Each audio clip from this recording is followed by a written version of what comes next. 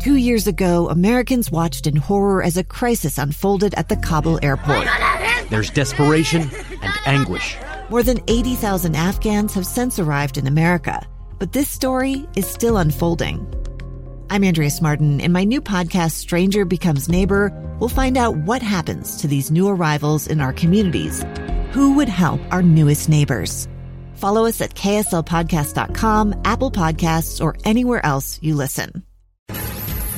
Inside Sources. Inside Sources. Utah's source for exclusive access and insights behind the news. Here's the opinion page editor of the Deseret News, Boyd Matheson, on KSL News Radio 102.7 FM and 1160 AM.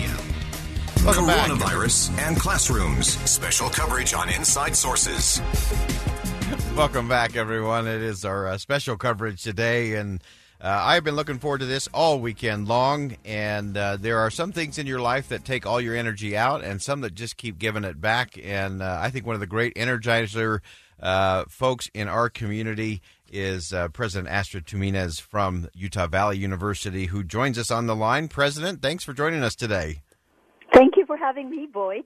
I loved your piece in the Deseret News over the weekend, talking about some of the lessons that you have learned so far during the coronavirus and how it's reshaping some of the opportunities there at Utah Valley University for your students. Yes, so coronavirus has indeed reshaped, that is the right word, and we've learned many lessons.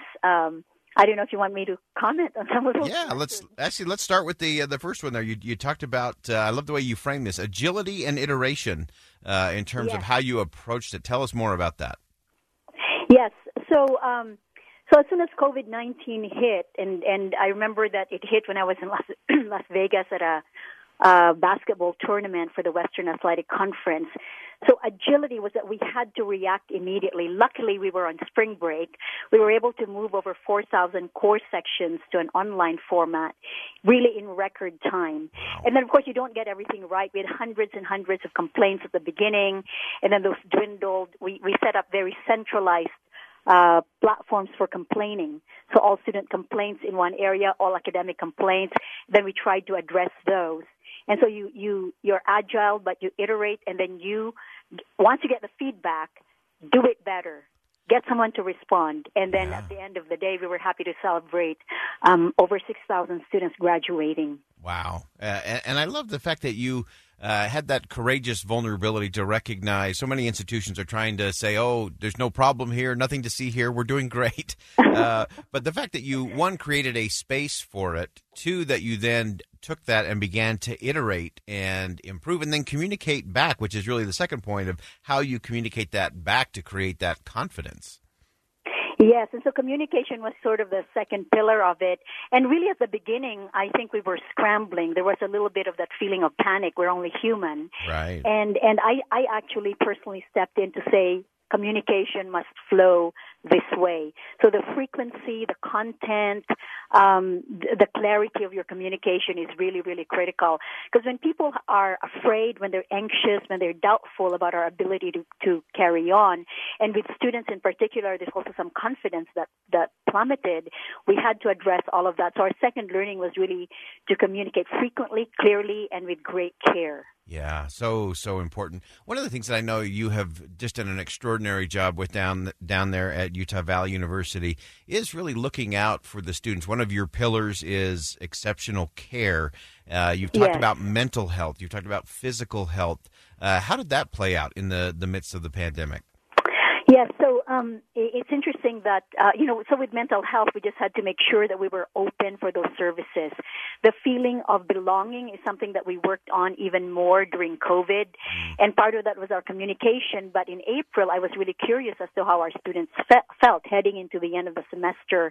And we did this survey, which was awesome. 3,700 students responded, and out of that, 1,500 gave qualitative comments, and they named specific faculty and staff who helped. And so we sent 873 individuals thank you notes to thank them for helping the students. What we realized really was for the students, when a professor asked them how was their family dealing with the pandemic, that was what helped. It wasn't so much that we had great technology, although the technology was extremely helpful, but it's a tool. It was the personal touch that let people know we believed in them, we were there to help them, and that really made all the difference. For all of our listeners, just take note. This is what leadership looks like. This is what leadership acts like.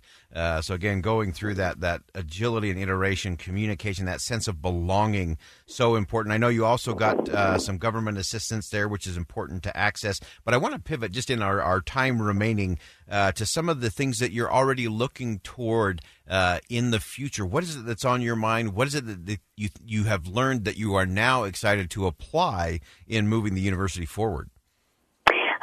So maybe just three things very quickly. I think the first thing we need to do is to continue to be inclusive in our approach to higher education.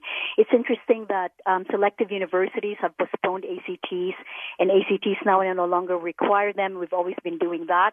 So the people hurt by the pandemic are those who are most vulnerable, and I think as we become more inclusive, we will help more people. Second, I think we need to continue to master the linkage between technology and the human. So that's digital transformation. We can make life easier, more delightful for students, faculty, and staff as we deploy technology and we train and we really use it in meaningful ways. And then I think third, we need to strengthen partnerships. And these partnerships, whether with government or industry, will help us link the education that we do better with the future of our students as they begin in the world of work, as they begin to lead their lives as full adults. So I think all of these are really good lessons. It's a silver lining to COVID-19. When you face a challenge, there are things you learn that make you stronger, make you more honest about the things that you really need to do with limited resources. So good. If you're just joining us, we have President Tumines from Utah Valley University. She wrote a compelling piece over the weekend on Deseret.com. We've got that posted on our KSL Radio Facebook page as well. I encourage you to read that. And President, before I turn you loose, now I'm going to ask the personal question. Go ahead. What has surprised you, or what's been a personal learning for you? You're leading the organization and you're providing that exceptional care. You're helping all of those gritty, grind it out, make it happen students at UVU have success in so many different ways. What have you learned in this, and what's surprised you in all of this? What I've learned is that I always have to be prepared to be whacked by life. And I actually had these doubts at the beginning. I didn't plan to be a pandemic president. And one is that I need to accept it. And second, I need to drive hard, honest conversations. If I am not able to drive these conversations, and it must come from a space inside me that is clear and honest and has conviction, we won't succeed. And so the conversations have been direct here at UVU. I hope that my colleagues have appreciated it. I think we overcome anxiety when we are clear and we know what we can do, we know what we cannot do. We have to say what's under our control and what isn't under our control and behave truly as leaders. It's been hard, I have to tell you, it's been hard, but I'm enjoying it. There's no day that I don't come in really energized. Well, you energize, I know, all of those down there at Utah Valley and the rest of us in the community as well. President Tumines, always appreciate your insight, your perspective, and especially your leadership. Thanks for joining us today. Thank you so much, Boyd. All right. Again, that's President Tumines from Utah Valley University. You can read that at Deseret.com or on our Facebook. We got the link there. Also, make sure you go back and listen to the podcast. So many great teachings and learning in there. I love this idea of driving hard, honest conversations. So important. She actually said that helps you get to clarity. That clarity gives you confidence when you're dealing with anxiety and uncertainty. And as I said before, that is what leadership looks like. That is what leadership acts like. And a big thank you to President Tumines from Utah Valley University, doing just some extraordinary work down there. All right, we're going to go ahead and step aside. When we come back, some final thoughts on a Monday. Some things for you to look forward to, some things for you to think about here on KSL News Radio. Stay with us. 2 years ago, Americans watched in horror as a crisis unfolded at the Kabul airport.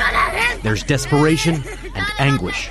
More than 80,000 Afghans have since arrived in America, but this story is still unfolding. I'm Andrea Smartin. In my new podcast, Stranger Becomes Neighbor, we'll find out what happens to these new arrivals in our communities. Who would help our newest neighbors? Follow us at kslpodcast.com, Apple Podcasts, or anywhere else you listen.